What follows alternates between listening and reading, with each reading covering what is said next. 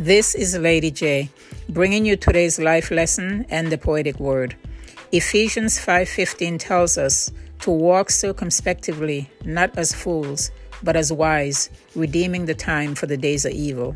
The word circumspectively means to take heed, look around, take everything into consideration. When we look around us today, we're hearing and seeing many signs of a world that is in turmoil. The Bible tells us that we have an enemy. He is a deceiver, a destroyer, and an accuser. As a deceiver, he lies to us and contradicts the word of God. As a destroyer, he tries to kill, steal, and destroy the blessings of God in our lives. And as an accuser, he condemns us for our failures and weaknesses. But even more insidious, he constantly suggests to our minds that God is holding out on us and that he cannot be trusted.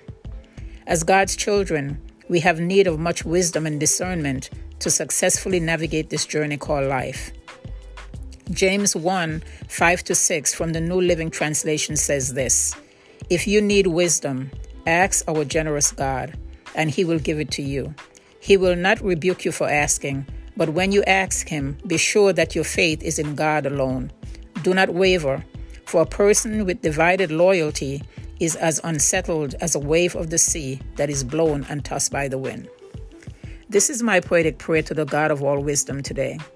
Lord, give me wisdom from on high, and to your bosom let me safely fly. Lord, give me sound wisdom for each day, and teach me what I need to pray. Lord, give me sound wisdom from on high, and listen to my heartfelt cry. Lord, give me sound wisdom from on high, and multiply your grace, for on you I daily rely.